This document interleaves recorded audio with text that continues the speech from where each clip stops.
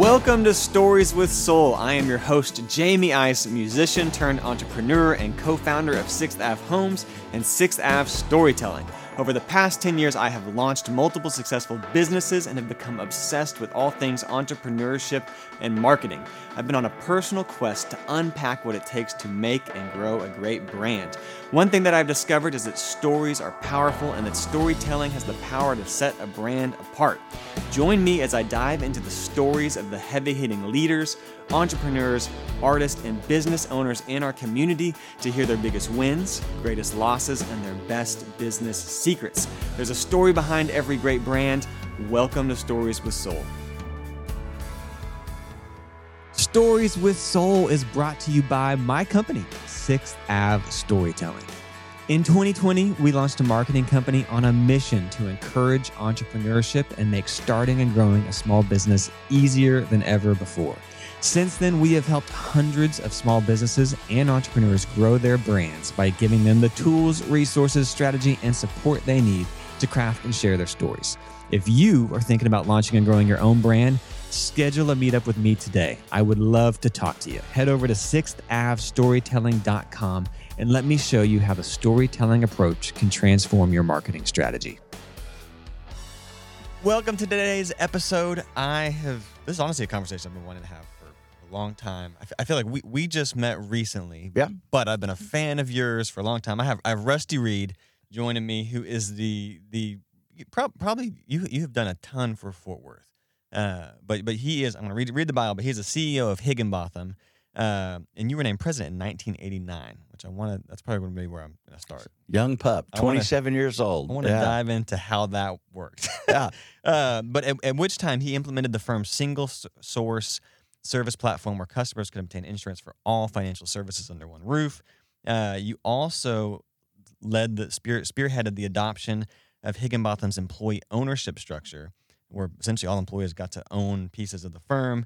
You have grown it from 12 employees to it's now one of the nation's 20 largest independent firms in the whole country. How many employees do you have now? We're knocking on the door about 3,000. That's so crazy. Isn't that nuts? That's so crazy. So just celebrated the 75th anniversary of the firm. And just Higginbotham is now a Fort Worth institution. You began your insurance career in 1983, joined in Higginbotham in 1986.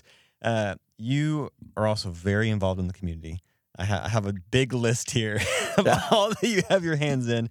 You're a member of All Saints Episcopal Church. You're the trustee and chairman for All Saints Episcopal School. You've served as the board member and past chairman for Casa Mañana, an executive board member for the Davy O'Brien Foundation, past chairman of Fort Worth Young Presidents Association, current member of World Presidents Association. You're a board member of Goosehead, which is also a massive, one of the biggest insurance companies in the country, member of Rivercrest Country Club, the Fort Worth Exchange, trustee for TCU, a board member for the Council of Insurance Agents and Brokers. I don't know when you sleep. A little busy, yeah. A little busy. I'm getting tired just hearing about all this. But you appeared in Dallas's 500 list. You were listed in the Hall of Fame of Insurance Business America.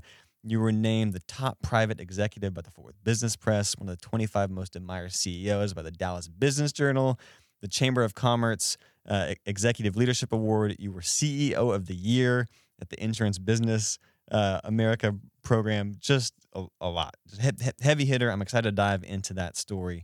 And then you have been married to your wife for 38 years. We were talking about that. To Molly, you have beautiful kids. We have had Sainty Nelson, your daughter, on this program. So Rusty, I'm thrilled to have you on here. How does that feel, just hearing all that? I'm tired. I need to go take a nap. I mean, my goodness. That's awesome. So where I want to start is you got into insurance in 1983, but then you became president of the company in 1989. So you were still in your 20s. Mm-hmm. How did that happen? Well, kind of a fun story, actually. It's funny when the big joke in our family is I turned 60 last year, and now I'm 61. But when I turned 60, I referred to I'm 40 again, right? And my family just laughs about all that. So it's hard to believe I've been around this long. But long story short, going way, way, way back, kind of maybe to the beginning, kind of an interesting thing is I went to school at North Texas and originally started off in pre-med. And if you're in pre-med, it's very heavy in science, it's very heavy in math. I did really well in both until I get to organic chemistry, which is kind of it kind of weeds out folks, if you will. And shockingly, I did well, but I literally didn't understand how I did well. And so I remember I went to our biology dean at the time and said, hey, I'm kind of at this crossroads. And it was very interesting how he led me to do what I ended up ultimately doing. He said, listen, kind of just go through your family and explain, what they've done growing up. And I said, well, I'll start with the Reid side. I said, my grandfather Reid was insurance. I said, my dad is deceased, but he was insurance. My grandmother on my dad's side was in retail. And I said, if I flip to go to the other side of the family, my mother's side, my mom was a psychologist, a therapist, and her mother was a homemaker, but her father was advertising. And he literally goes, you need to go across the street. You need to meet Dr. Thornton. They have a business program, but underneath that, there's finance, there's real estate, there's law, there's marketing, and there's insurance. And so I followed his lead. I mean, I'm a young kid. I don't really know what I'm doing, candidly, and go across there. And I began to major in business and study in insurance. Well, one of my fraternity brothers, Ed Coker, came to me upon graduating and said, hey, I know you're putting yourself through school. There's an opportunity to go work for Ramey King and Menace, which is what he had been doing. You kind of take morning classes, but you work from 1 to 5. And so that's what I ended up doing. And wonderful man, Terrell King was my mentor there. And upon graduating from North Texas, I basically had 3 job offers lined up and asked him, what would you do? And he said, go work for American General under J.D. White in Houston. So I just followed his lead and kind of started there. Got transferred to Fort Worth in, I guess, mid-July 1985. Which I was real happy about. JD knew I grew up in Dallas. So you're from Dallas? Originally, yeah. Okay. And so he was like, I know you want to probably get closer to home. Fort Worth's not home, but it's close.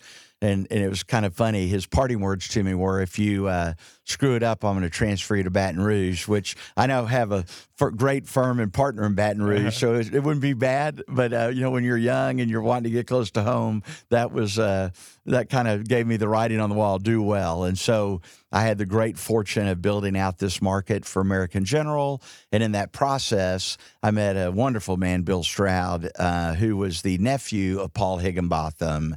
And so December of 86, he hires me as the 12th employee, and that's how I got started. I was 24 at the time. So you're this 24-year-old kid. Yeah. Oh, Insurance is in your blood, though. Yeah. Whether you wanted to do it or not. It's really interesting, Jamey, because if you kind of look at our firm, we've got a number of folks that my age and younger that's parents were actually in insurance, and no different than it probably is as a musician. You end up having musical talent in your family, or acting, or doctors or lawyers, et cetera. And so it's really interesting when I look at some of the lineage in our firm. We've got a lot of people that parents were either on the insurance company side, or actually have parents that were insurance brokers, and then now roll the clock forward, here they are as well. Mm-hmm. I'll assure you, when you go to if you're a senior or a junior in college and you're going to the jobs fair, there's not these long lines in the insurance side of the equation, but it's an incredible industry to be part of. It's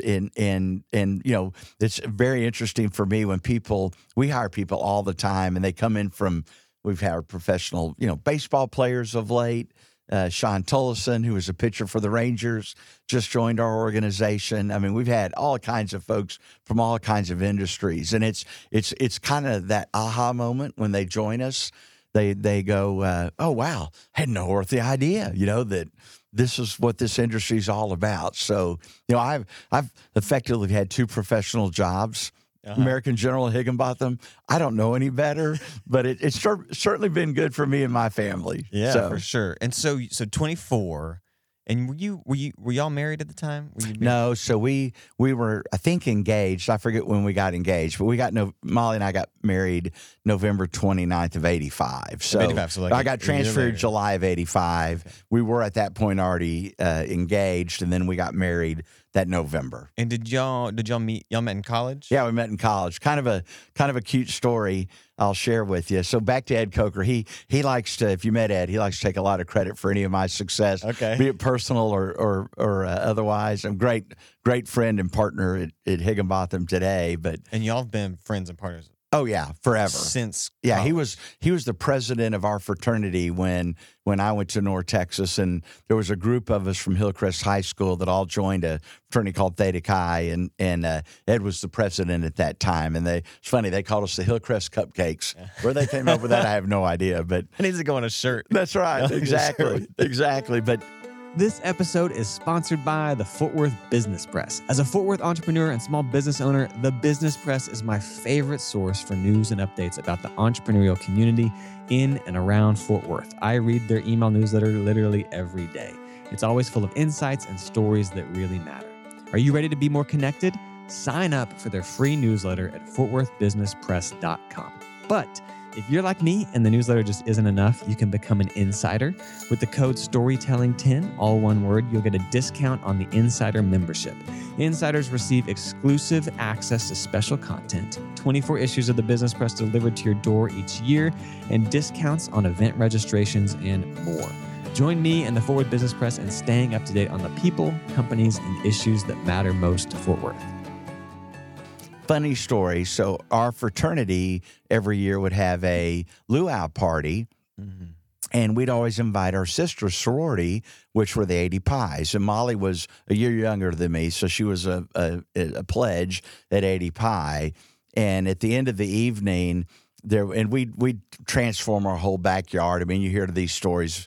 What happens in our case, it wasn't a huge backyard, but we'd put a river through it and put bridges over it, and line the fence line with bamboo and whatnot. And so anyhow, at the very end of the evening, I've got my arm around Ed Coker, and I pointed over at Molly, and I go, "You see that girl over there? That's who I'm going to marry." And of course, this was in. And had y'all talked? No, a little bit, Okay. a baby bit, and but this was circa 1981, and roll the clock forward 4 years later, we get married, and here we are, almost 38 years later. I guess she's still putting up with me, so lucky me for 30 sure. years, that's amazing. Yeah, that is a special thing that is it's become rarer and rarer these days. I know. It's So is that so, like, are you that type of person that it's like, see that's where I'm going?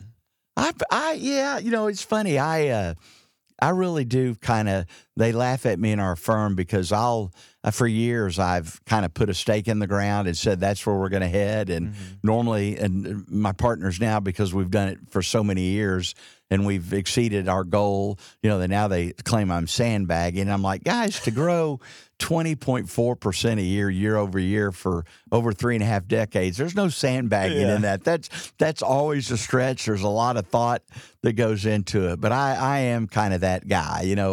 I think about, trying to identify clients that we really want to go after. We'll put our sights on them, and come hook or crook, as I like to say, we're fortunate enough to maintain them.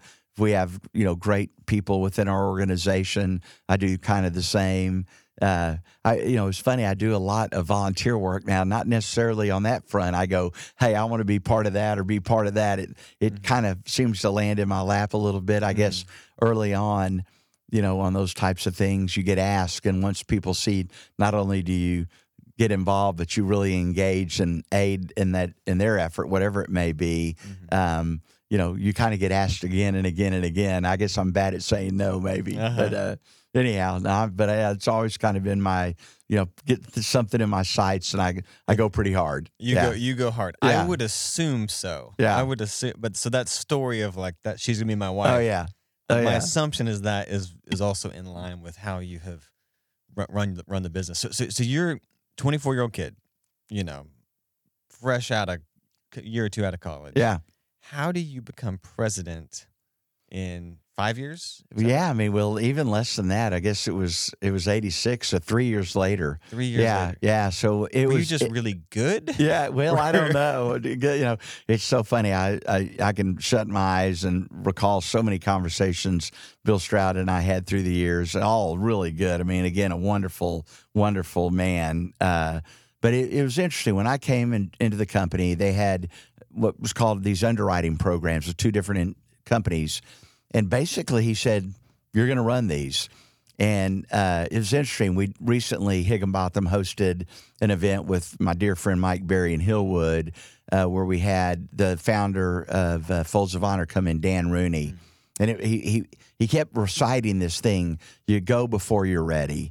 And I think Bill had that intuition about, hey, here's a young man that I'm bringing into the Higginbotham family, and he's just ready to go before he's ready. Mm-hmm. And, I really did. I mean, I had these two programs that all of a sudden kind of I'm responsible for, and it wasn't candidly much after maybe 6 months to a year.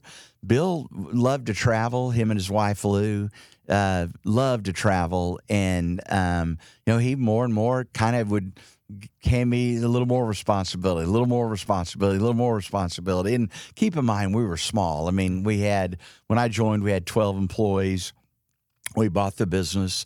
We had 24 employees, and I'm sorry, I'll keep probably intertwining some funny stories along the way, but I remember when we bought the company, we bought it through an ESOP, Employee Stock Ownership Plan and Trust, which made all the sense in the world because, if I was the 12th employee and called Bill the first employee, there was kind of 10 other employees that really were there before me. And I've always been a big fan of you, dance with the ones who brung you. And so the ESOP structure that's a good quote. The ESOP structure was so great because it allowed us to really share equity amongst those folks that had built the firm to that point. But the other thing that I saw when I was with American General, oftentimes if you didn't have equity, you'd pack up your bags and become a competing firm. And so I thought, okay, how do we retain those that we have? But more importantly, how do we keep and recruit people once we get on this bit of a roll? Mm-hmm. And so, the ESOP structure just nailed it for us. But back to kind of a funny story along those lines. So I remember in the transaction, there were basically two people that had to guarantee the note. It was me and Bill Stroud. Well, Bill Stroud was getting the proceeds, so he had something to pledge as collateral. Mm-hmm. Me, conversely, Molly and I still at that time, I think, were renting an apartment. We had a Volvo, but her father co-signed. I mean, I had zero, if you will. Right. I had my name and kind of my name only. And here I am co-signing on a loan for $1,668,332. And I remember. You remember the number. I remember the number. Oh, yeah. And I remember Bill Adams, who at the time was a banker with First City.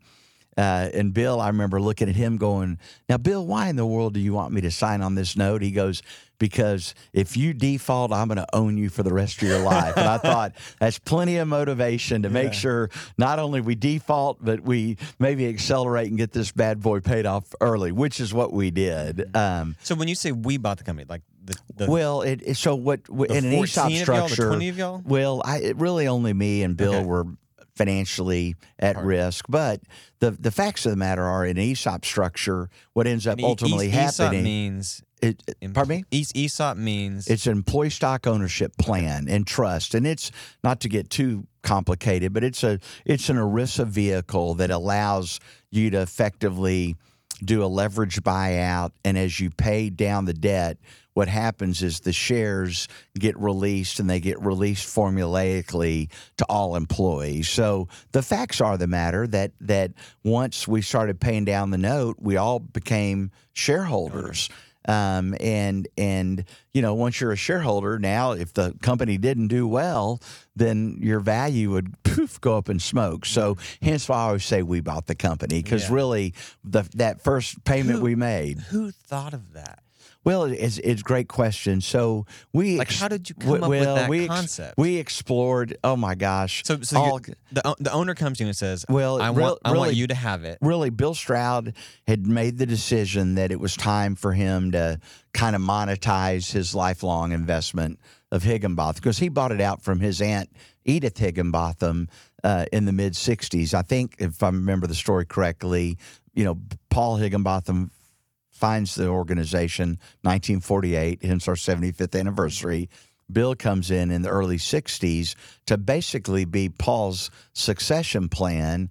Paul ends up with cancer, dies early. Bill's left with a decision: do I be partners with my aunt or buy her out? And he buys her out. And is this the same as like the Higginbotham store? No. Okay, so great question. We get asked that all the time. No relationship at all. Okay. But anyhow, Bill, once I'm kind of really running the company, and I think he at that point was, and I'm probably pushing the envelope. Hey, I want to do this, want to do that. And I'm sure he was saying at the time, okay, young stud or buck or knucklehead, if you want to do that, you need to buy me out, and then it's yours to do it. And was that on your radar? Like, yeah, I was kind of like, I want to be boss. I was like, I had a vision of, really not just being a small agent within Fort Worth community, but I again, kind of those stakes. I thought, we've got the ability to really build not only the largest, but all likelihood, maybe one of the best firms in Fort Worth, right? And so you thought we were going to be the largest in Fort Worth. Oh, no doubt. Yeah, because even though you only had like 12 employees. Yeah, I just knew that we could get there. And a lot of it was just around, the atmosphere at that time. We knew who the larger players were. I knew, again, I'd worked with some of them. And you're like, when I was with American General, so I knew kind of what was great about them, but also maybe some of their weaknesses. And so, and I really believe two things. Number one, if we kind of put a client in the middle and really provided them products and services that supported them holistically as a business, we would do quite well, hence our single source model.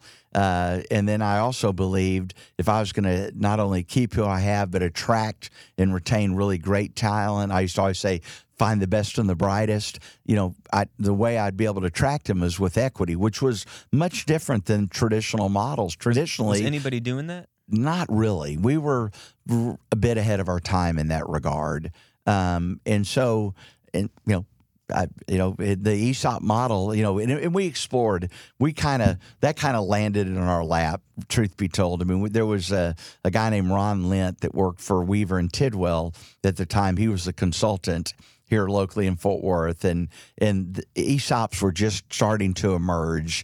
And for a professional services business, I mean, it was spot on. Mm-hmm. It enabled you to transition ownership from maybe a single owner or a group of owners to all employees, which, in our business, the assets go up and down the elevator every day, right? And so it was just, it's not like we had this, building we were trying to acquire or this manufacturing plant. I mean, it was a people business. And so as we explored going down to Bank of Commerce and me co-signing on a note and transitioning the business there that way to maybe trying to go raise outside capital, this just literally was one of those scenarios perfect for what we were trying to do. When you got presented with that, you're like, that's it solves a lot of my problems.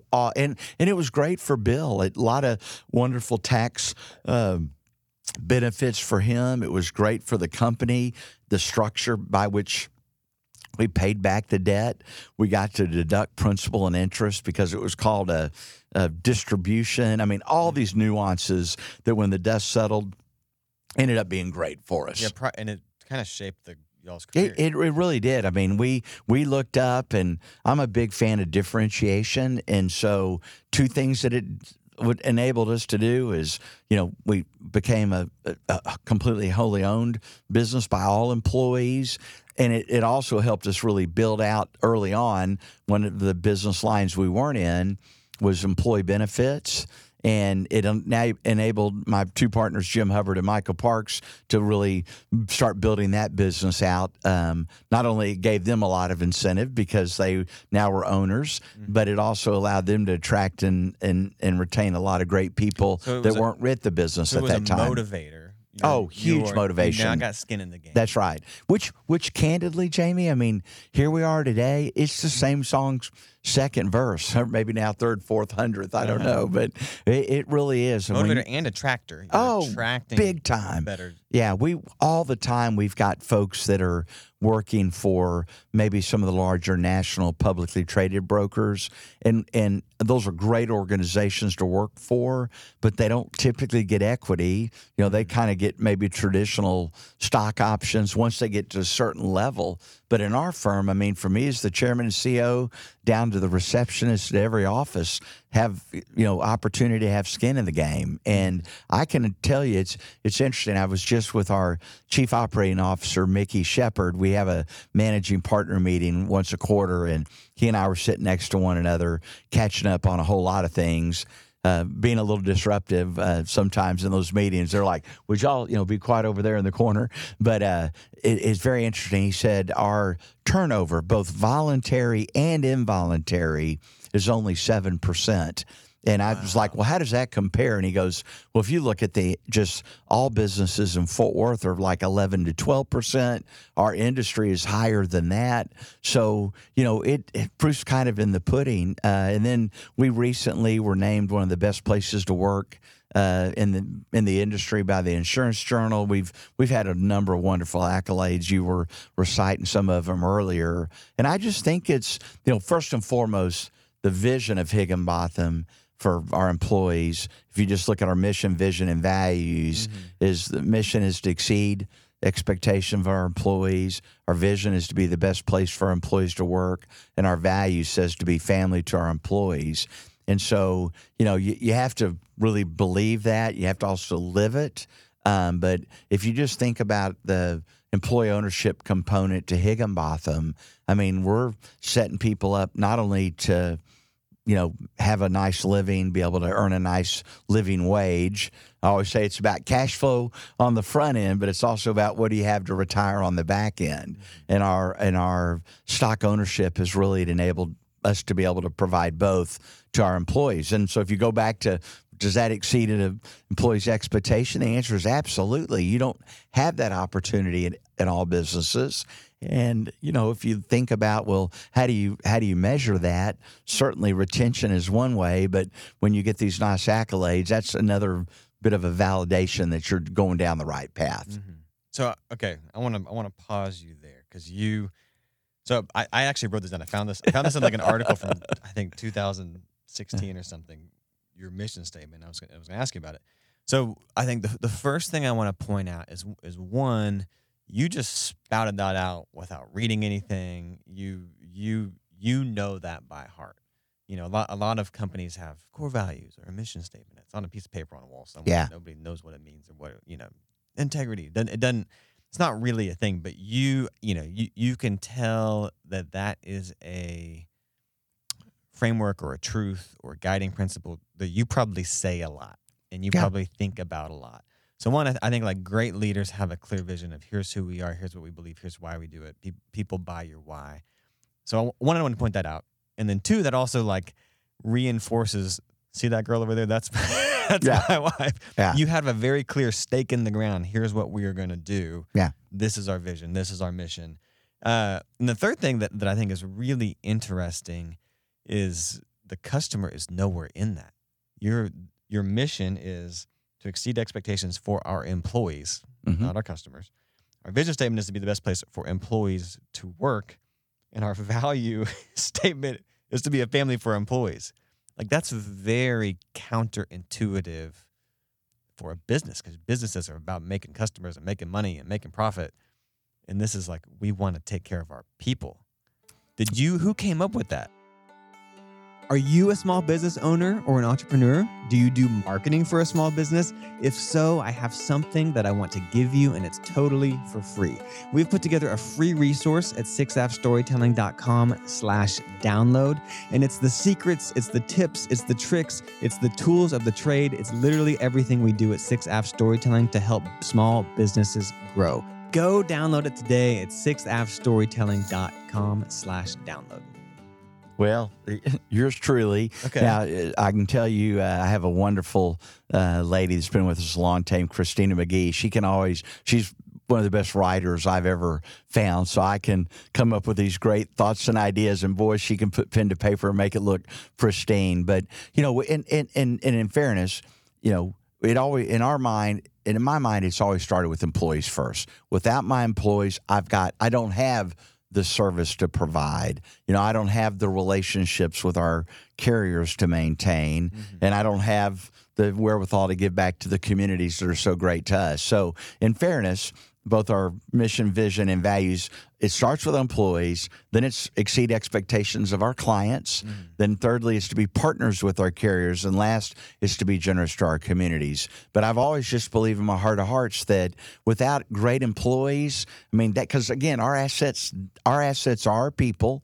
You have to, I say this all the time, you either have to subscribe to the theory that our business truly is a relationship business, or it's not. I really believe it is. Now, technologically, we're way advanced above and beyond our peer group, but it still starts with that employee that cares, that employee that almost has that,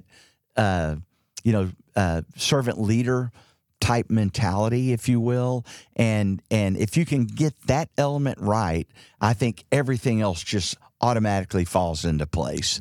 And it's interesting through the years. I've read so much stuff. It's insane. But, Jack Welch used to even have kind of the 4 boxes of, employees. And, in one end of the extreme, you have rock stars and people that really buy into the mission of the firm. And the other end, you have guys and gals that might have been rock stars, but they're rogue. They're kind of against things. And he was always saying, get rid of them. Yeah, and then they're producing, they're getting stuff done, but they're not bought into the culture. That's not bought into the culture, exactly. And so, as we get larger, I encourage our leaders to listen.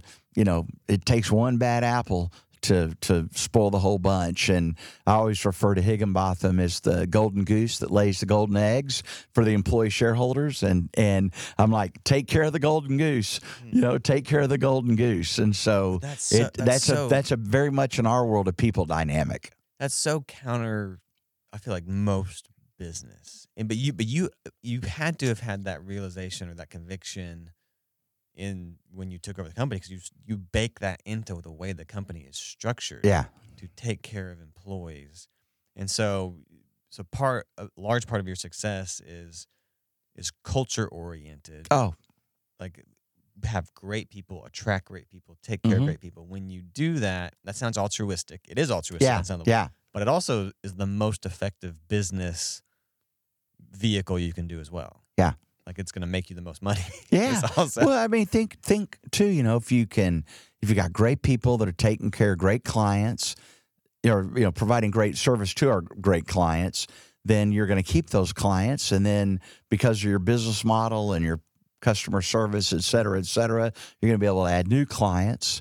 And then in our case, we don't have to make these ridiculous. We are very profitable as an organization, but we don't have to make these crazy profits to appease some third-party shareholder, because it's our employees. We just want to make a reasonable profit, because that goes back to benefit our employees. And then that reasonable profit makes them very happy, makes them, hence our retention rate is off the charts, good compared to our peer group. Insurance, where people are kind of bouncing between. All the time, because we feel blessed to be one of the top brokers in the country, but I think people don't appreciate it. There's somewhere in the neighborhood of 35 to 40,000 independent insurance agents and brokers in the country.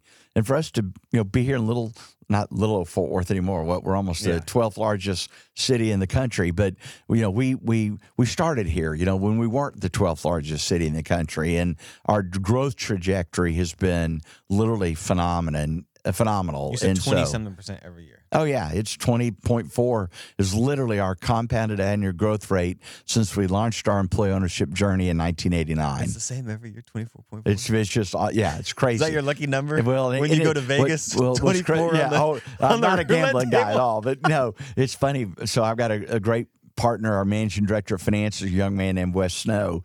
And Wes is the one that anytime I'm on calls, with the financial markets or capital markets or whatever, he'll always chime in. That's why I have this number up here. He'll always go, oh yeah, and our compounded growth rate is 20.4%, and it's up from 19.6, and it's up from blah blah blah blah. So it's but yeah, great. Just Jamey, it's funny. I mean, I think, and I would say this with all my senior leaders in our firm, and for that matter, all. I mean, we don't take any of this for granted. I'm telling you, we're the most. We bleed humility. We're a most humble group, and we're very aggressive. We're very goal oriented. But man, we just pinch ourselves. Who would have flippin' thought this business? That we all kind of locked arms in 1989 and said, let's go do this. Mm-hmm. Who would have thought we'd look up, and here we are today, spread across 16 states, over 100 offices, and knocking the door of 3,000 employees. I mean, we just can't believe it. And it's funny. I've had some people say, well, Rusty, if you would have owned 100% of the business, like Bill Stroud did, like his uncle Paul Higginbotham did, do you think you would have been able to accomplish this? And I would just unequivocally tell you no. Mm-hmm. It's funny. It's always funny. I always have these things in my head, and I love when I read something that kind of validates it. And I remember reading an article not that long ago, and I wish I had the visual to show you because it really does lay it out. But it kind of stated about growing businesses, and I forget, it was in some management journal. And long story short, it said, do you want to own 100% of a grape or a slice of a watermelon? And I would tell you that's what's happened. I mean, we have this big watermelon, hence Higginbotham, and we all have little bitty slices of it, but it's much greater than that little bitty grape, if you will. And I think in our business, oftentimes, you see people that they build it up to a certain point, and their only option is to sell the business because otherwise there's not a way for them to monetize their lifelong work. And when we bought the company, I mean, we were a little company doing a little over $1 million in revenue, and now we're almost $1.7 million in debt. I mean, it's hard for people to, you've got to really believe that you can build and sustain the business to go and take on some leverage to turn around. Yeah, I mean it's a big step forward. I remember Bill used to have this wonderful Bill Stroud used to have this wonderful saying is he'd always go, Rusty, God takes care of children and idiots. I'd always look at him and go, well, we must be a bunch of idiots then. So that's a great quote. You have to sprinkle a little fun in with some of the the moments of terror, if you will. So were you signed the dotted line? Was it easy? Was it I'm assuming now you're like, this is. Well, I think maybe the benefits of youth is you feel you're a little more bulletproof. Mm-hmm. So it was much easier then. I would tell you it might have been a little more difficult if I was the age I am now, having to, because now you're at the, I always looked at it from the point of view of and the way the structure was, we had 15 years to retire the debt. I mean, it wasn't like it was unrealistic to make things happen, but without growth, we would have had an issue. And that was what we were betting on. Excuse me. I was betting on myself. I was betting on my young partner, Jim Hubbard, that I'd brought in before the transaction occurred. Shortly thereafter, Michael Parks. Shortly after that, Mary Russell. I mean, these people that were really part of the early Hig days, we were really betting on our ability to not only maintain what was an amazing company, but really building it going forward. And I think as you get older in life, you don't, it's not about those gambles or bets as much. So I think being young was good. You had less to lose. I mean, it's like, you didn't have anything to lose. I had nothing to lose, You remove... I think except for the one thing you had is reputation, right? And the people who are counting 100%. The people. I mean, I thought of my Lord. I mean, there was moments. 1990 was a bit of a challenging year for us because we went from a company having no debt to having debt, and we really had to kind of tighten our bootstraps a little bit. And in our belts because I think we thought, well, we can just keep running the business the way it had been run, but we had introduced something new, which is debt payments. It's kind of like rocking along and never having a mortgage, and all of a sudden now you got a mortgage.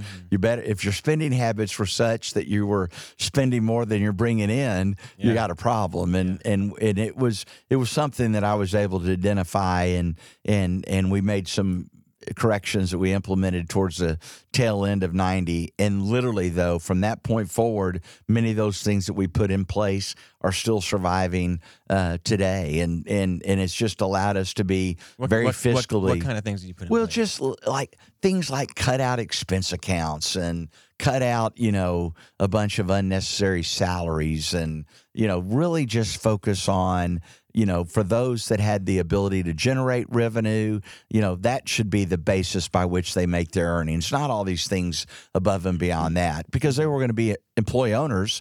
And so if they, create alignment to fiscally run the business, and if you run the business well, because you have your stock's going to go up, right? And then those that were more on the support and service side, make sure you take better care of them than maybe you were before. I mean, sometime when you run businesses, people get in a little habit of, hey, I'm going to get a little more expense account, or hey, I need to get a little more on the salary front, or hey, I'm going to join this country club and all this. I've implemented policies literally back in 1990 where if you do really well, you should be earning enough where you can go get all those things. Do it yourself. But we're not going to run that through the business. That's going to be your personal expense. And it's interesting. You kind of create alignment around, let's focus on what matters most, which is being a fiscally responsible business where we can engage wonderful employees, keep them around long term that will do a great job servicing our clients, do a great job partnering with our, various trading partners, our insurance carriers, et cetera. And we put that model in place in 1990, and man, it has served us well for a very, very long time. It's interesting hearing you've made some of these fundamental principles and frameworks that y'all are still running with. Can you talk a little bit about I'm assuming now is very different. You got 3,000 employees. You are in leadership, but back then, were you producing still? Were you still selling insurance? And I'm still very much involved in many of those elements even today. Now I can't do what I did back then because we're not only, do we have 3,000 employees and they're relying on me to make sound strategic decisions, et cetera. And we've also been rather acquisitive. Back in 2007, we kind of launched what we call our Best in Texas strategy, which kind of made us a dual growth business. So we grow not only organically, but also by bringing in new partners in new markets and helping them grow. So I'm very involved in that. But how were you balancing working on the business and leadership, and I'm leading people and I'm making, looking at the numbers, and I got to go out and sell. Yeah. Well, it's funny. So how did you do that? I kind of figured out on the selling side, I figured out the game for me was more geared around, I'm establishing good relationships with folks. By reputation, we receive a number of wonderful opportunities. But once we pick up that particular client, I'll remain involved more just kind of at a macro management level, but really make sure I've kind of hand it over to a teammate for them to really manage the day-to-day. Okay. And that's really what I've done personally. Even back then you were able to do that? I started doing that literally back in the kind of, 2005, 2006, 2007, because we were on quite a growth trajectory. And so it provided that balance. Now, Jamey, that being said, Molly would tell you this is clearly the way I'm wired. I'm one of those guys, you dump all you can on me. I mean, some people, you dump too much on them and they break. I like when people dump a lot on me, and it gets me to think. I'm a problem solver, and so it's like, okay, good. Here's the challenge. Now, how do I solve for that challenge? You like running? Oh, 100%. Yeah. And I think in our business, no different than your business. I mean, I think in all businesses, one of the elements of leadership is to lead by example. And so certainly for those that are in the sales side, kind of the client acquisition and maintenance side of our business, I think it's probably real healthy that I'm very engaged to this day in the acquisition of clients. You're still talking with the clients? Oh, 100%. Really? Love it. Yeah. And think about it. What it allows me to do is make sure that I've not disengaged from what really matters. And I always say there's two kind of clients. There's some of us at Higginbotham that serve the external client, right? And that's very straightforward. That's in insuring Jamey Ice's business as an example. Y'all have insured all my businesses for a long time. And thank you, by the way. And so really there's those that serve, and that's typically those that acquired you as a client, and then there's probably an account manager that helps that producer maintain it during the year. But then there's that other client, and it's those that are serving those that serve externally, right? Your employees. That's right. And so I was in our managing partner meeting the other day, and I had one of our colleagues going, but I'm doing this, but. And I stopped him very quickly and said, listen, you're not listening to your customer. You've got two of your customers here that really are looking to you to help solve for some problems they're having to help serve their clients. Listen, modify, adjust, and then, this conversation will go from being maybe a little combative to getting more aligned. And so I just think, and I really applaud our whole leadership team, all of them. I got a young man, David Fischel, that's now in charge of our, we call him our new partner strategy. And he brought it up the other day in one of our meetings. He says, really, at Higginbotham, we're producing executives. And I think that has also helped shape us to a certain degree, but it's also helped us really maintain a leg up compared to our peer group. It's not like we've got a bunch of finance people running the business. Yeah. And that's what happens oftentimes when you're a larger firm. Now, by the way, we're very sophisticated financially, so I don't want to Were you financially minded? Like, does your brain work that way? I've always had a little bit of a knack in and around the finance side of the equation. I was never formally trained, but I would argue, I tease people all the time.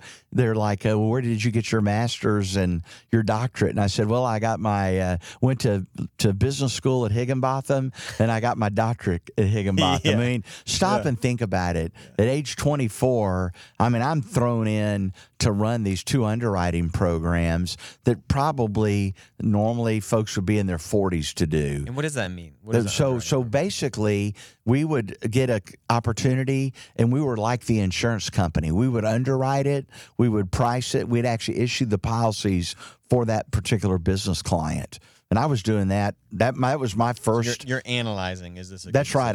You, Jamey Ice, are bringing in an opportunity for us, and instead of us then sending out to the various insurance companies, we were actually their underwriter. Okay. And you're saying, are we going to lose our shirts on this guy? That's right. That's right.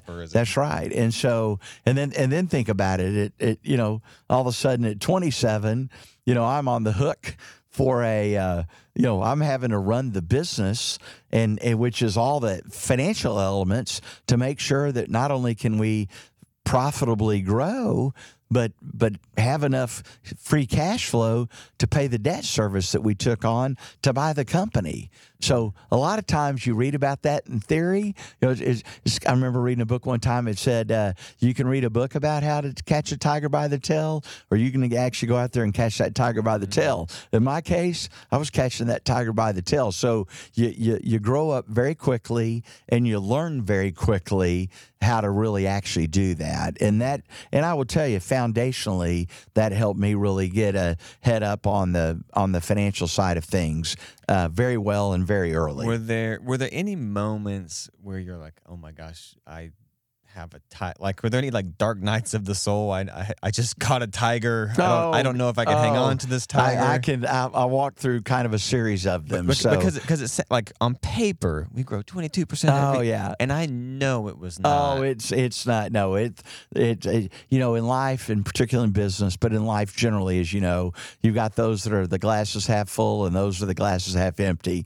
I think as a leader, you've got to always have an eye towards the glasses half full, but you've also got to be practical. You got to be pragmatic, etc. But you being, positivity is a good thing. And I've been, even though, I came from a family that was, my mom and dad got divorced when I was 9. I lost my dad when he was, when I was literally just graduated from high school. I mean, I've had many dark moments in my life, but I never focused on that. I always focused on what's positive and what's ahead. But no, I mean, 1990, we looked up and we'd lost $100,000, which seems like nothing compared to where we are. But when we bought the company, we bought $300,000 in cash. So a third of my cash, poof, it's gone. It's time to figure out real quickly how to fix that, and we did.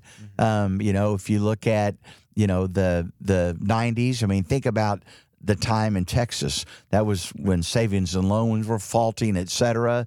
And we just said, fortunately, our whole book of business wasn't built on savings and loans, but I was like, we just got to keep going, Think about the dot-com boom and bust. Yeah. I mean, going through that, we had a business that we were involved in that was pretty much a bust, if you will, and but we kind of managed through that time. We kind of just raised our head, and then along comes the 9/11. Looked up in 2007 and 8, and the modern day depression or the Great Recession hit, and you got banks failing. You had things like Lehman Brothers. I mean, just craziness, right? And then who had in their on their calendar this little thing called COVID? Mm-hmm. You know what I mean? And so there's clearly been moments that I would say are challenging, but I also, I guess, kind of even my own personal life, a lot of people, just would crawl in a hole after mom and dad separate. A lot of people might crawl in a hole after dad dies at 43 years old, right? I've just never been that guy. I've always kind of thought, there's a greater purpose up there, and if it's over, it's over. Doesn't mean you're a bad guy. It might just mean you try it. You gave it your darndest, and that's just kind of how I've lived. That's how I've lived my life. Do you think that was taught and learned? Do you think you were just born with that? It's a great question. I would tell you, you learn a lot along the way, but I think I've always been blessed with a lot of emotional intelligence, if you will, and I think that part of it. You certainly, being blessed with a great education, a college education, and went to Hillcrest High School. They had when I graduated, we were the premier high school in Texas. I mean, certainly from an educational perspective, learned a lot. But man, there is nothing like good old hard work. And I would tell you, and I've learned this from my mom's side and my dad's side of the family. I mean, they all were very hardworking people, had significant work ethic, and I grew up, kind of in that scenario, and was really. I look at it today. I'm one of the hardest working people at Higginbotham. That's not me beating my own chest. Yeah, you're like, ask all my partners. Put in the hours. Yeah, and so but emotional intelligence, is a good thing. When you say emotional intelligence, do you mean the ability to read people or the ability to know your own emotions? I think all the above, right? Okay. Knowing what knowing things like, if I'm really great at this, but I'm not good at that, then I have the wherewithal to go, hey, I need to bring in a great partner that's really good at this. You know your weaknesses. That's right. Well. And don't beat I have a saying at Higginbotham, my partner and our CFO, Jim Krause, always reminds me when I might get on a tangent about something or specifically someone.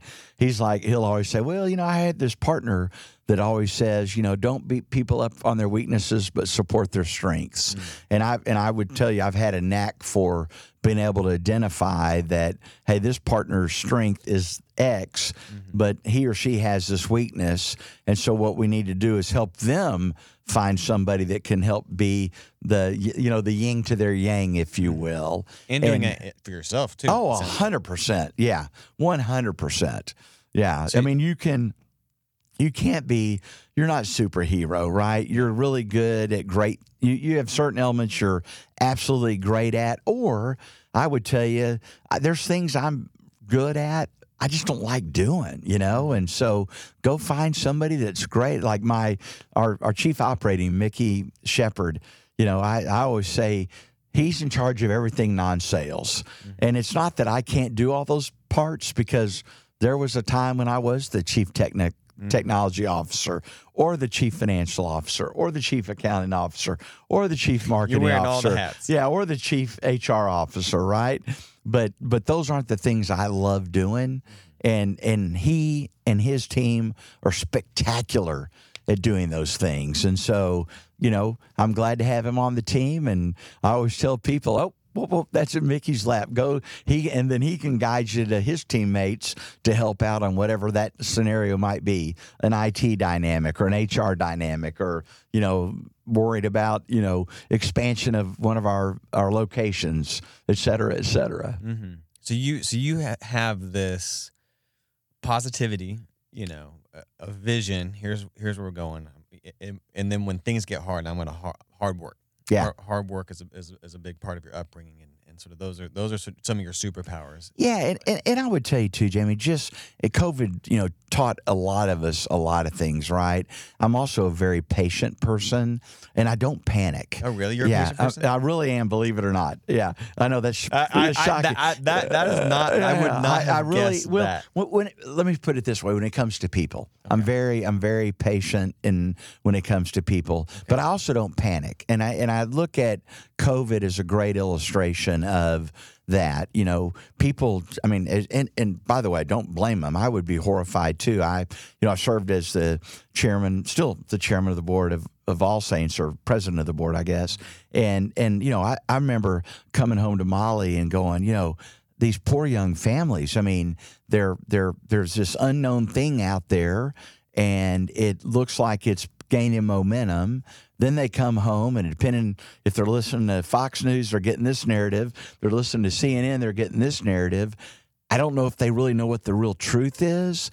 They're trying to seek, advice and counsel from their physician. They don't know yet because it hadn't really been determined. Social media is out there, and depending on what Instagram post or Facebook post or blog you read, holy cow. Mm-hmm. And I just looked at my role during those times, both at an All Saints, at a Higginbotham, is just being the steady hand. Mm-hmm. Now, inside, I might be like that duck. On the surface, I look calm, and underneath, man, I'm just flapping my feet like crazy. But I just said, like at Higginbotham, I formed the COVID-19 task force. And we met once a week, and we just kind of listened at what was going on, and not only nationally but statewide and locally. And we just weren't going to make any harsh decisions. And we just kind of tried to be calm, and kind of fortunately tied into some really smart people, both at Cook and the infectious disease side of the equation, and Texas Health Resources. I've got a great friend, Terry McCarthy, that's been chief of staff over there, ER, and fortunately for us, kept a wonderful dialogue going there. And our dear friend, Rick Merrill, who's a wonderful chairman and CEO of Cook, and he led us to folks within his organization to dial into. And at the time, I had served on the board in North Texas when I was on the board with Judge Whitley, so Judge and I would stay in tune in that regard. But the bottom line was, just didn't panic. Didn't jump to any harsh conclusion, but talked to a number of business leaders in our community. Hey, how are you handling this?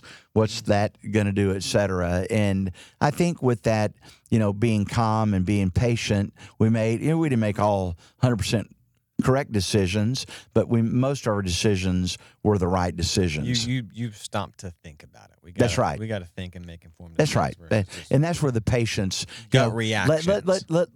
Let's get together. Yeah. And by the way, I could see, I always laugh because I was probably the bravest or dumbest, I don't know which one it was, in our COVID-19 task force. And I remember our task force, they died laughing when I got COVID, because I was the one. I wasn't bulletproof, but I was like, come on, that didn't apply. And when I got it, they're like, ha ha, you got it. So that's funny. I want to talk about, you hinted on this, relationships. but it's particularly in the context of so insurance is one of those things.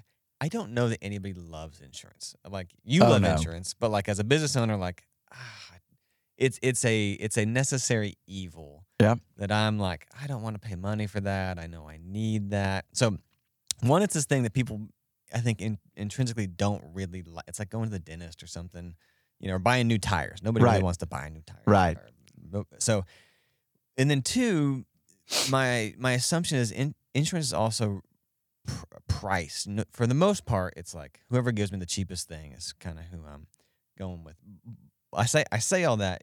You guys have had almost a 91.5% customer retention, which is bonkers. Yeah. In a thing that people don't really want and are pricing you out. Like it's all, But you talked a lot about relationships earlier. Talk me through sort of your philosophy on customers and customer retention. And also even, in the very, very early days, y'all adopted, we need more than just this one thing. We need a lot of services under one roof.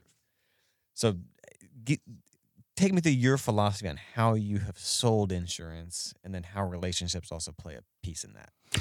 Well, great question. So, first and foremost, I've always just been a fan of, and I think this applies to any business, candidly, it's all about differentiation, right? And, early on in our journey, it was the differentiation was, hey, you're dealing with an owner, which is still true to this day. You're not dealing with somebody that's just getting paid a living wage. You're dealing with somebody that they care about the business doing well because their retirement, their long-term financial sustainability is tied to the business.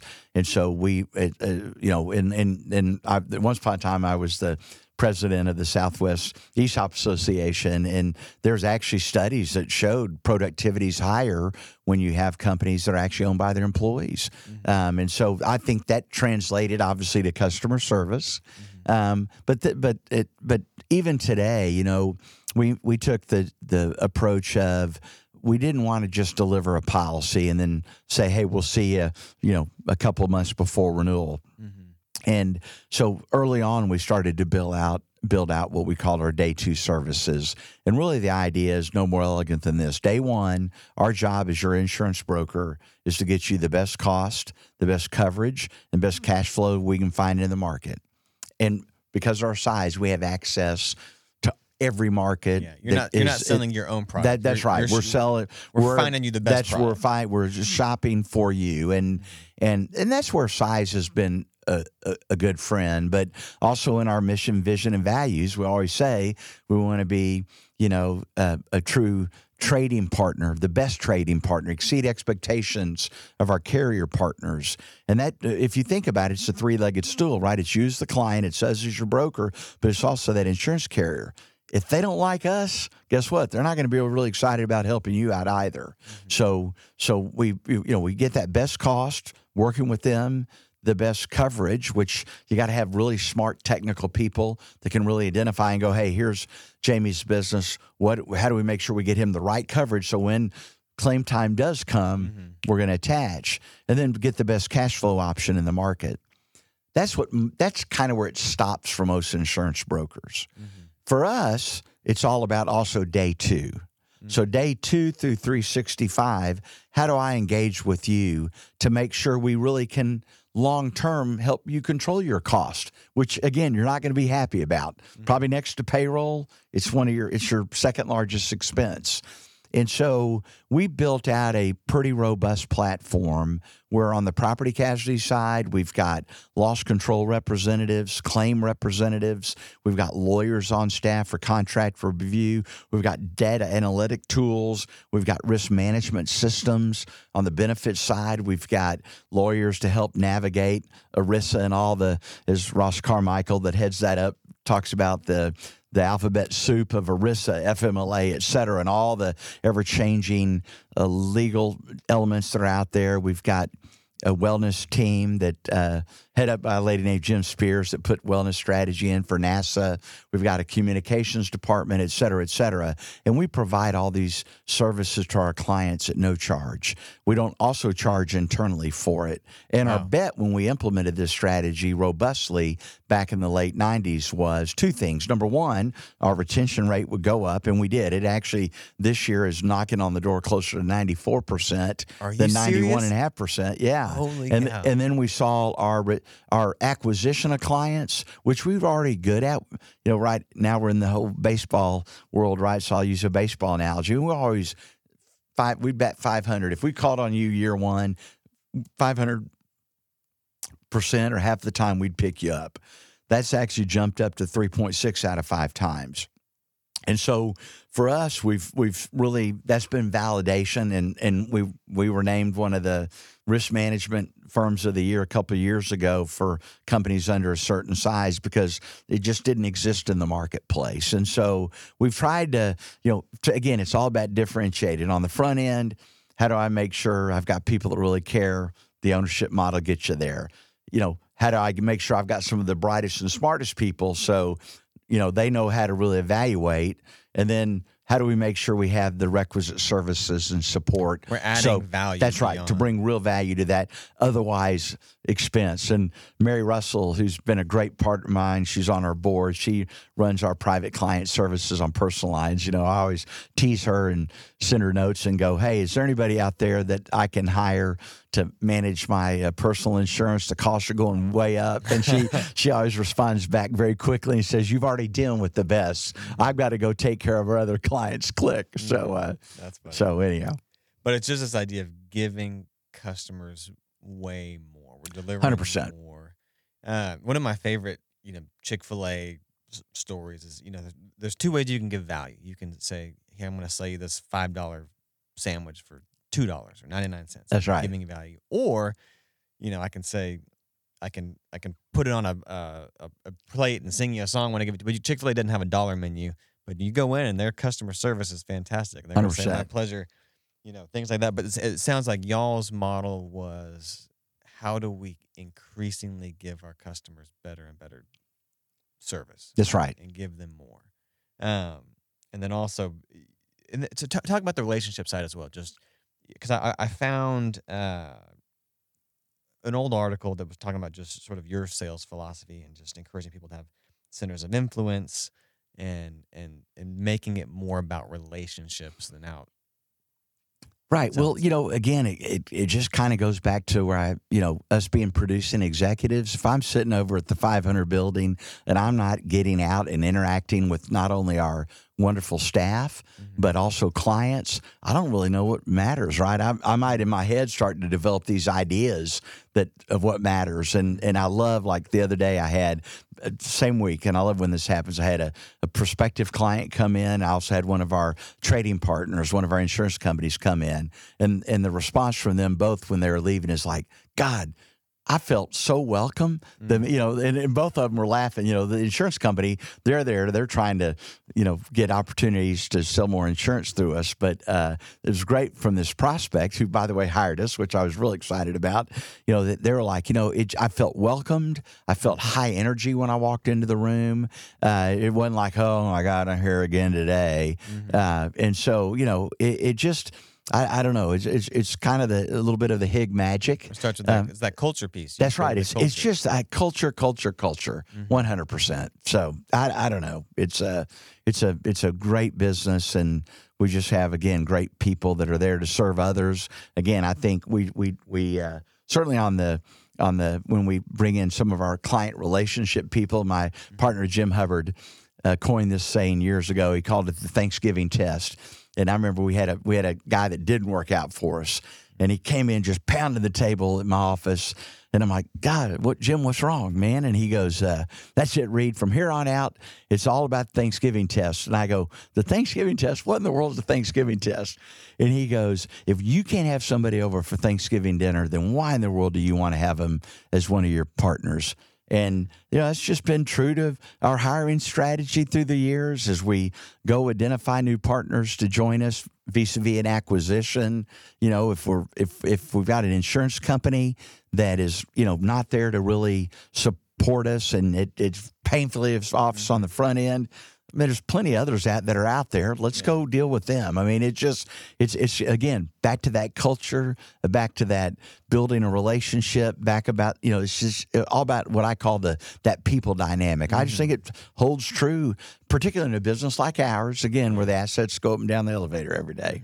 I love that. That's the Thanksgiving test. Would I want to have Thanksgiving with this person? I mean, think about it. Unfortunately, great. Sometimes that, in my case, I have wonderful in-laws, so I'm not speaking to them, but, you could have in-laws where you're like, oh, God, it's the holiday, so. Talk to me a little bit about, so y'all were organically growing pretty rapidly year over year. And then there was a point not too long ago where you started merging or buying other companies, which is probably a big change in the business model. How did you sort of make that decision? What was that like? Well, it's a great question. So, we had brought in a number of wonderful firms along the way. The Thomas and Ryan companies, Eddie Ryan and Clay Berry, and Doug Dickerson, Little, Fitzgerald, and Rodney Johnston, who was with Willis. I mean, there'd been a lot. Don Lance. I mean, number of great firms that had joined us. But it was interesting, kind of circa 06-ish. We had a lot of firms that, because we were really the fastest growing firm in North Texas, a lot of firms that had maybe not made a significant or built a large footprint in the state of Texas were looking to us and saying, hey, let's go buy these guys and then you can build it for us. And, maybe dumb but not stupid. I'm like, well, why would you buy me so I can build it for you? And that kind people were trying to buy your business model. That's right. Okay. And then I had the good fortune of serving on the Frost Community Bank Board, and it was real interesting. We always saw where they would just get opportunities because they were Texas based. It was that old, hey, Texans want to do business with Texans. And again, my great partner, Jim Krause, he actually grew up in more the merger acquisition side of the business, is not only in public accounting, but then later as a transactional lawyer and working for a private equity firm. And he was always chomping at the bit. Man, Reid, God, we can build this, build and build and build and build. And so really we just kind of came to that decision that it was time for us to instead of building out the state of Texas for third parties, let's build it out for our state. So I launched what I called the Best in Texas strategy, which is to be the best place for employees to work, best client advocate, carrier partner, and community partner. Again, a clear vision. Very clear, crisp vision. And literally, Jim and I kind of locked arms, and we began to call on different firms throughout the state of Texas that I had great respect and admiration for, or other people within our firm said, hey, you need to go call on this and such and this and such.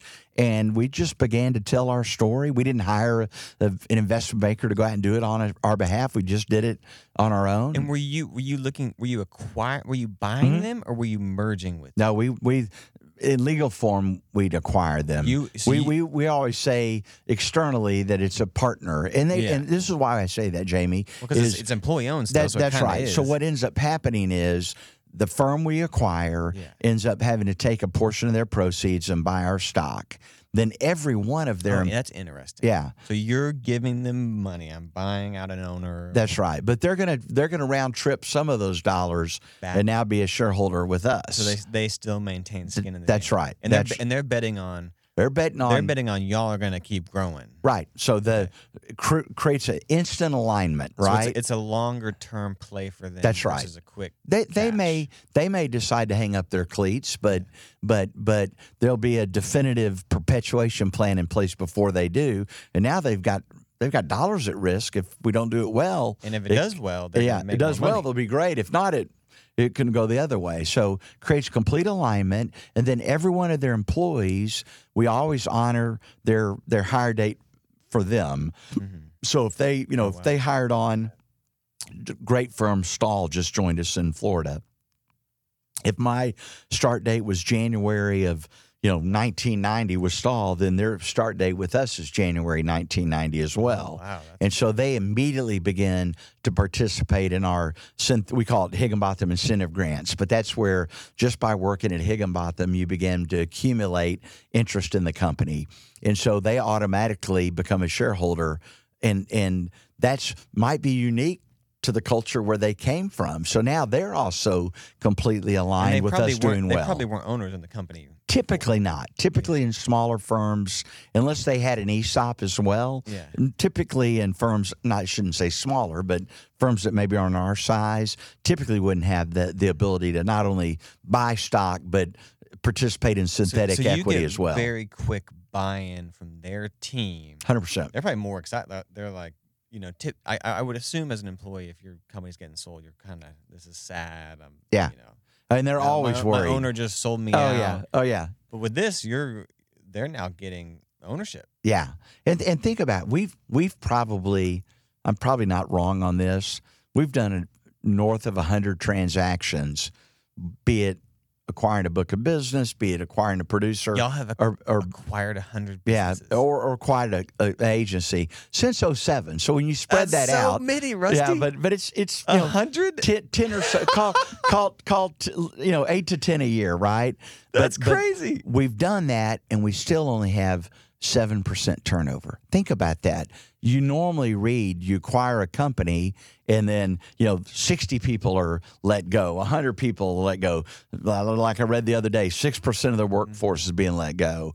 The beauty of growth is that we always need great people, and we're not trying to buy a company to rationalize their expense side of the equation. We're trying to buy that firm and enter a new market, and then teach them how to grow the way we grow.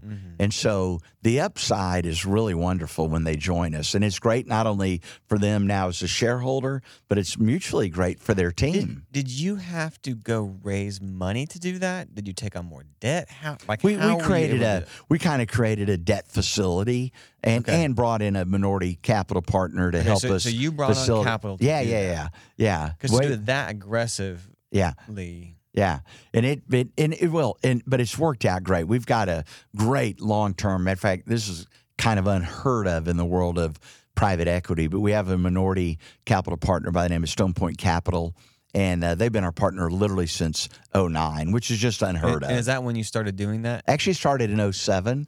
We started with another group, Allied Capital, and they're a great example of somebody that got kind of in a little bit sideways, if you will, when the modern day depression hit or the Great Recession in 2008. So we successfully bought their interest out completely. So in 2008, 2009, when the world is crashing, you're going and raising money and saying we're buying more. That's right. And we wrote checks too. We increased our interest. So we make sure that we would always be in a control position. Yeah. The employee group would always control Higginbotham. But did you know how did you know how to do that and structure that? I mean, you had never done that before. We'd done it. We kind of did that back in '89 when we bought the company with an ESOP, and we did it again in 2007 when we brought in Allied Capital as a minority partner. So we'd been down that path a few times. The bad news, we were doing that in what was probably the worst time in American history. But I will tell you this: when you're a great company, all that is just background noise. When you're a great company, and Higginbotham has been a wonderful performer for a long time, you can raise capital. It's not a difficult thing to do. But you had this formula where, like, when we bring people on, when we take care of our employees and brings people into this model, it works. It's like It's like lightning. So that's right. You had this sort of snowball effect. Yeah. Of it kept working and kept working and kept working. That's incredible. Yeah. Yeah, you have done over 100 of those. Yeah, and I will tell you, I mean, it's for the firms that we've acquired. I mean, we've not had anything blow up either, which is great. What's your retention rate again? I'm sorry? What's the retention rate again? So our employee retention rate, or say it a different way, both our voluntary and involuntary turnover is only 7%. So it's de minimis compared to really any industry, but any business, particularly our size. Yeah, it's crazy. That's gotta be. I always challenge our chief people officer, who is also our chief operating officer, Mickey. I'm like, "Are you sure?" And he's very analytical. He'll break out the reports. Yeah. When is the book coming out? Yeah, I know exactly. You need a book on the Higginbotham model. Well, it's funny you say that. So my kids, Sainty, Jake, and Charlie, I mean, they're always like, "Dad, you got to write a book. You got to write a book." You need to. And I'm like, it's too boring. I don't know if anybody will ever read it. So, man, just some wisdom and some great business principles. So let's pivot. That's a good segue. Yeah, I wanted to ask you about this. I don't know your sons, but I know Sainty. And I'm a big fan of Sainty, and I've taken a deep dive into her story here, and then we've done some marketing stuff with her and Eric. But her experience, as a young, I want to do acting, go to New York, and all this kind of crazy foreign thing for a parent in Fort Worth. But just over and over again, it was just this testament of how supportive y'all were of her chasing her dreams, which are probably these kind of wild, little scary dreams for your daughter to have. Can you just talk me through just some of your parenting philosophy and juggling families? So you're building this empire, and then you're also juggling your family, and you're very supportive of your kids. Just give me some Rusty wisdom there. It's funny, and I'll talk specific about Sainty. So she started at Casa Mignano, I think when she was like 4 years old, and it was actually, for me, it's great because I do work still the state a lot. And, what would be fun is Molly would drop her off at Casa. And typically when she was in a show, which she was in a show all the time, they would do during the rehearsals would typically run from 6 to 9.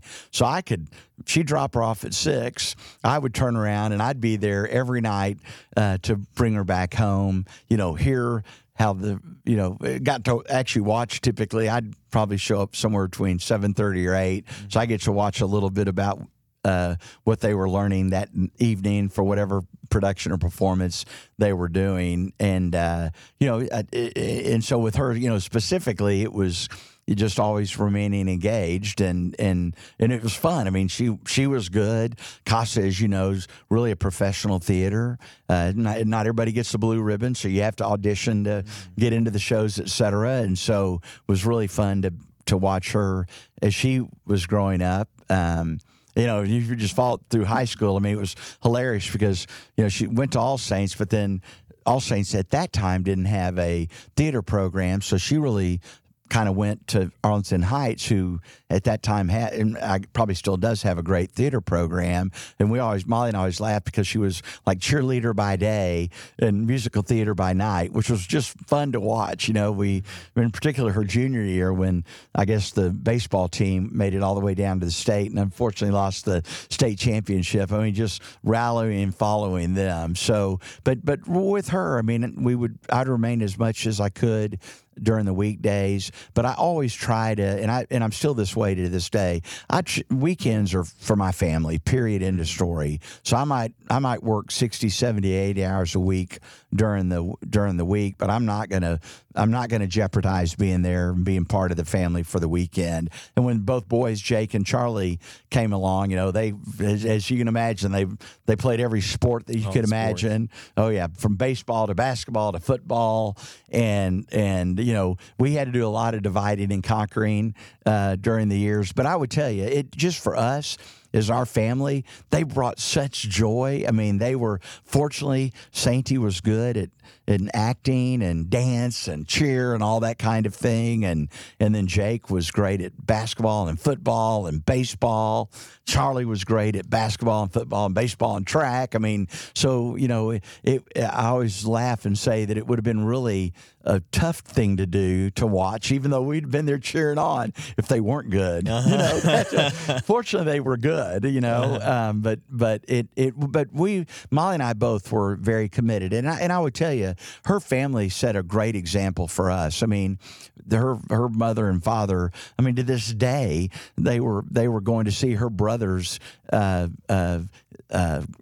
grandson, so it'd be their great grandson, go to a T-ball game this weekend. So, it's talking about leading by example. We always saw them so engaged with their family and whatnot. And, when you do that, then you can build vacations around that. You can do a whole lot of things. Growing up, when the kids were growing up, we had a home down down at Granbury Lake, and that would be Granbury Lake Central, So if there were baseball games or Sandy had shows going on or the boys had tournaments going on, we would all start there, and we'd bring down their buddies and friends, and we'd again divide and conquer to figure out how we could be part of their lives, and that was the thing. I mean, we always have been part of their lives. We never went off and did just vacations, just Molly and I, quiet time. And I don't regret it at all, by the way. I mean, I loved being with our kids, and we just found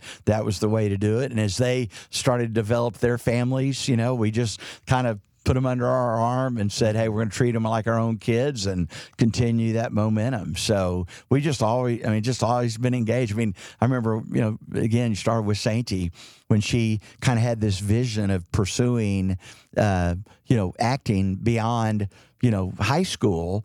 She had this list. I mean, very organized, had done all her research, and there were like 16 schools she was wanting to go see. All of them, by the way, required auditioning just to get into the theater program. And I mean, I'm looking at this list. I hadn't even heard of half of them, 3/4 of them, right? And I was always the one, I think it made Molly too nervous. So I'm like, okay, I'll take her every weekend. We just would go tour these schools and go audition. And, fortunately, she landed on Baldwin Wallace College, which set a whole great journey for her. But anyhow, it's just something you just kind of do. It wasn't that I had the time necessarily, but made the time because it was just important. You made the time. That's right. You were present. You were there. Which is it doesn't happen on accident. No, you got to be intentional for sure. In that sort of sentiment of time, how do you personally? I don't know if you rhythms now or rhythms and habits back then, but you're working 60, 70 hours a week. Then you're here for your kids. You're every weekend with them. You're a present parent. How did you personally, stay grounded, stay rested? Were there any how did you take care of yourself, or how do you take care even today? Like it's funny. I mean, back then, I think I became a member of YPO in 2000, Young Presidents Organization, and really YPO was all about it's about your family and it's about your business, and so it really helped me maybe departmentalize. I need to be thinking about these three things, and if one gets out of whack, maybe get it back in line with what it should be. Now, that being said, growing up in a broken family, I was darned and determined to make sure that I wasn't going to repeat the cycle, so to speak. So, I kind of was very intentional about it. But I mean, really to this day, you read my bio made me kind of tired. I thought, oh my God, this guy, what is he doing to himself? But I really have always been about, staying very grounded with my family, staying very grounded with, obviously Molly, my wife, and, Higginbotham kind of takes up my day, literally kind of during the working week. And not that we don't have moments over weekends we have to get engaged, but I still to this day very focused on family first. And by the way, I encourage all my partners that way too. I mean, if our values at Higginbotham say family, it's just not by happenstance, right? Mm-hmm. It's interesting. I had a chance to visit with Coach Sonny Dyke, and his learning kind of his practice schedules, and a lot of that is all geared around kind of family. So, you have this block of time, and you just kind of figure out, how do I make sure I manage it so something doesn't get left behind, right? And it's just kind of what I've done. I still do it to this day. I would almost say if in that YPO scenario, it's obviously family first, Higginbotham next. I'm probably third on the list, but I do take good care of myself. I try to, exercise. I try to, eat healthy, maintain my weight, and whatnot. And so it's, it's not that it all comes easy, but I kind of try to prioritize in that regard. Yeah, that's great. That's great. Are there any books or resources or like was there anything that was really instrumental for you sort of in your leadership and running a company? You've said a lot of people. You've had a lot of people that have influenced I've you. probably been more about the people Mm-hmm. educational side, and then if it's something I want to dive into, then I'll go find the requisite, publications to read up a little bit more. One thing that I've never been a huge reader, just because, truth be told, time. When I mean, there's only a certain number, so much time in the day. But I'll and Google, isn't it a great thing? I'll be thinking about something and I'll try to Google it, and boop, something will pop up. And then if I can get the Cliff Note version, that's great. I love documentaries, so if there's somebody that I'm fascinated by, I'll watch a documentary to learn more about how and why. Fortunately, but it's been really, I would tell you, my education has been more trying to be really a student of people, and really, again, more in line of that emotional intelligence and development. And it was interesting. Early years in my YPO journey, I had a lot of folks that were much older than me, and they provided phenomenal advice and counsel on stuff. And now it's like the tide's turned. Now I'm the old guy providing that advice and counsel to these young entrepreneurs that are going, oh my God, I've got a tiger by the tail. What do I do? I've got a wife and I got a young family, and how do I manage and balance, and blah blah blah. So, but anyhow, it's been fun. What gets me up in the morning, Molly hates it. Unfortunately, Jamey, I wake up just like this. So, and then I just crash and burn at night. When the switch is on, I'm on, and then it's just completely off. I love that. Yeah. I love that. That's a great mental picture as well. I can see that, like the Energizer Bunny. What was that? If you could go back to your younger self and give any bit of advice, back to 1985 or what would you go tell your younger self? I don't know really. I mean, that's a great question. I'm trying to think. Probably I wasn't maybe as patient early on as I am now about letting things somewhat unfold. I think when you're younger, your ego is such that you're scared to be vulnerable. You're scared to really ask advice, for people might think you're weak or whatever. And that's just maybe during my time of building a career, that might have been more prevalent than it is today. But I would say definitely that you got to be patient. I think that's the other thing. It's funny. I had a chance to mentor some MBA students at TCU, and they're all smart. So these are the guys and girls that are in the entrepreneurial studies, and they're all going to be gazillionaires, right? Mm-hmm. And one thing I've always, and I fell into it, in all fairness, I fell into something I'm passionate about. I mean, I'm passionate about people, and I found an industry that lets me interact with people, which I love. I mean, that's the root of why I'm able to do what I can do. But that's the other thing. I think sometimes early on in your career, particularly, if you're just starting your career, or you've gone back getting your MBA or whatever, higher education, don't lose sight of passion. Passion is what, at the end of the day, when you're in a business environment, you're going to have bad days. And when you have those bad days, what's going to pick you up to turn it into good days or give you the energy to keep forging ahead? And it's you got to have the passion. And it was interesting. I remember this young man at this entrepreneur studies deal. He was talking about how I'm just going to make a lot of money. And I'm like, well, let's dive into what you're passionate about. And he was passionate about more traveling, loved photography, loved all of that. And later on, I discovered that that's what he did. He kind of built a boutique practice in and around serving really high net worth people.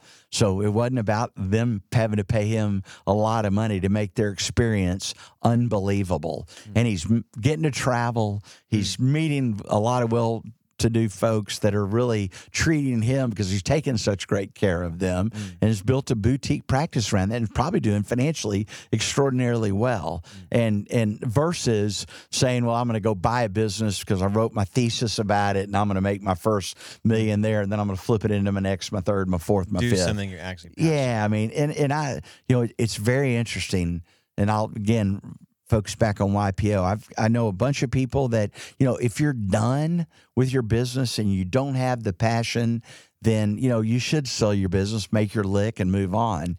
But then there's also so many people I know that sold their businesses, and when I ask them, do you regret it? And the answer is, yeah. I mean, it was a financial transaction, but I oftentimes think, what would it look like if I'd have just stuck with it?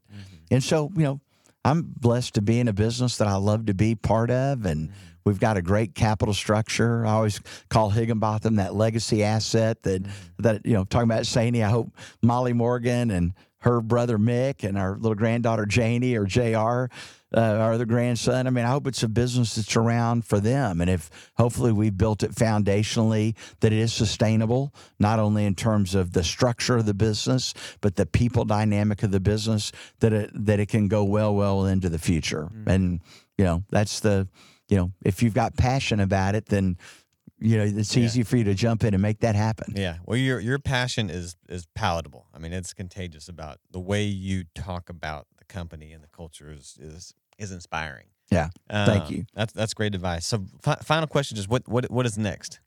Well, what is next for Rusty Reid and next for Higginbotham? As I was toasting our employees at our HLC, our Higginbotham Leadership Conference in April, I did that old simple trick where everybody stands up and then had everybody sit down, except for there was 35-year-olds still standing. And I'm like, the next 25 years, Higginbotham will celebrate its 100th birthday.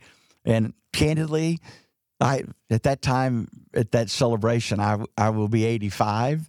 I hope I'm not the chairman. I hope I'm maybe executive chairman.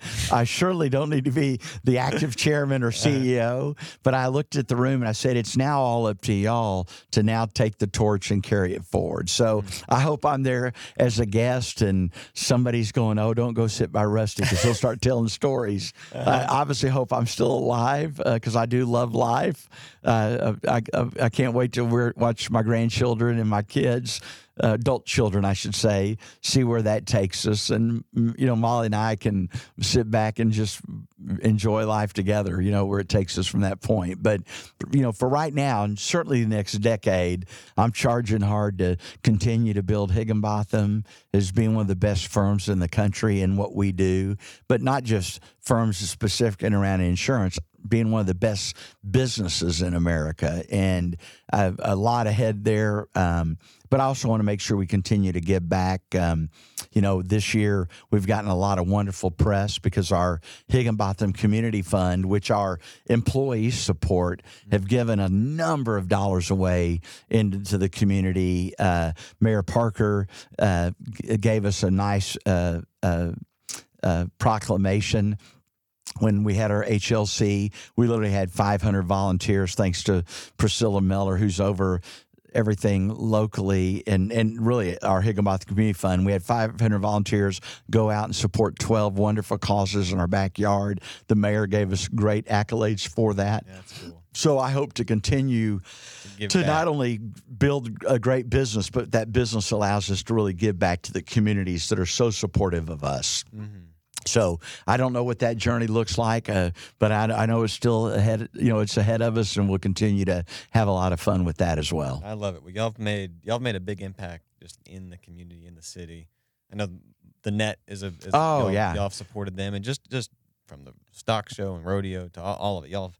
You guys, your employees raised over $6 million, right? Oh yeah, and growing. Y'all have a fund where we have a fund that's literally funded by our shareholders and funded by our employees, purely volunteer. So it's not as if we come shake you up and down and come on, Jamey, give us some more money. That's incredible, though. Yeah. So it's been incredible. I mean, it won't take too long for us to ultimately get to $10 million. And what we've done thus far is almost every dollar that comes in, we try to turn around and round trip it. Every office basically has a say in where those dollars go. So it's not the only requirement is you got to give to the fund if you want to make a grant request. And quarterly, those grant requests come in, and we try to meet what those requests are. And if we don't get it this quarter, I always tell people, don't lose hope. We'll catch it next quarter. But it's been a wonderful part of who we are.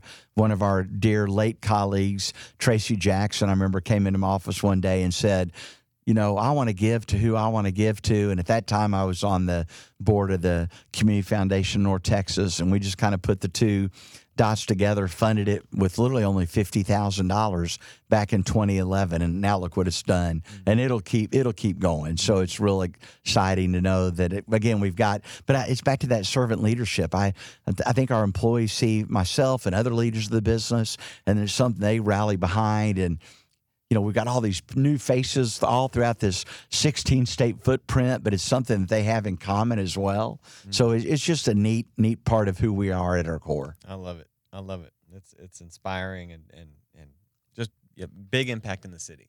So y'all are in 16 states? Yeah, 16 states. You passed the best in Texas. Oh, yeah.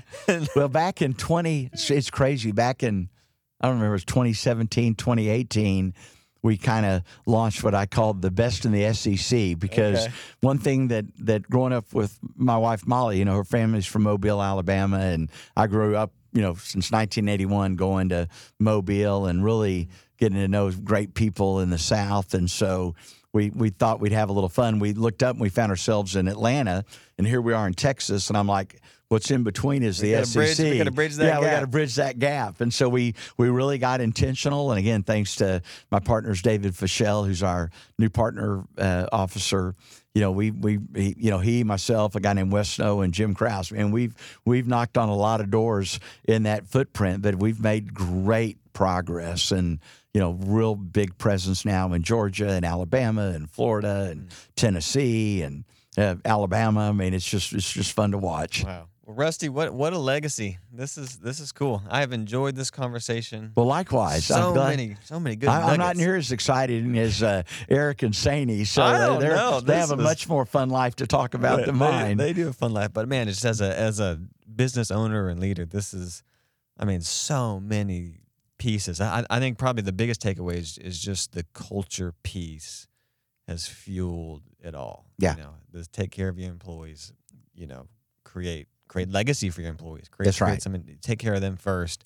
It's just what a neat model and neat company you've built. So, man, I'm thankful to have heard it. Thanks for sharing it with me. Yeah, no, absolutely. Thank you for having me. Enjoyed it. Congratulations, you made it all the way to the end. Thank you so much for listening to this week's episode of Stories with Soul. If you enjoyed the interview and like what you heard, please help us out and share, subscribe, and like anywhere you listen to podcasts. When you share and subscribe, it is insanely helpful and allows us to keep producing new episodes. You can always join us directly in the studio by watching the video version on our website, 6thAveStorytelling.com. Stories with Soul is brought to you by 6th Ave Storytelling, an organic marketing company building standout brands on the foundation of story. You're obsessed with your business, and we want to make the world obsessed with it too. Thanks for listening.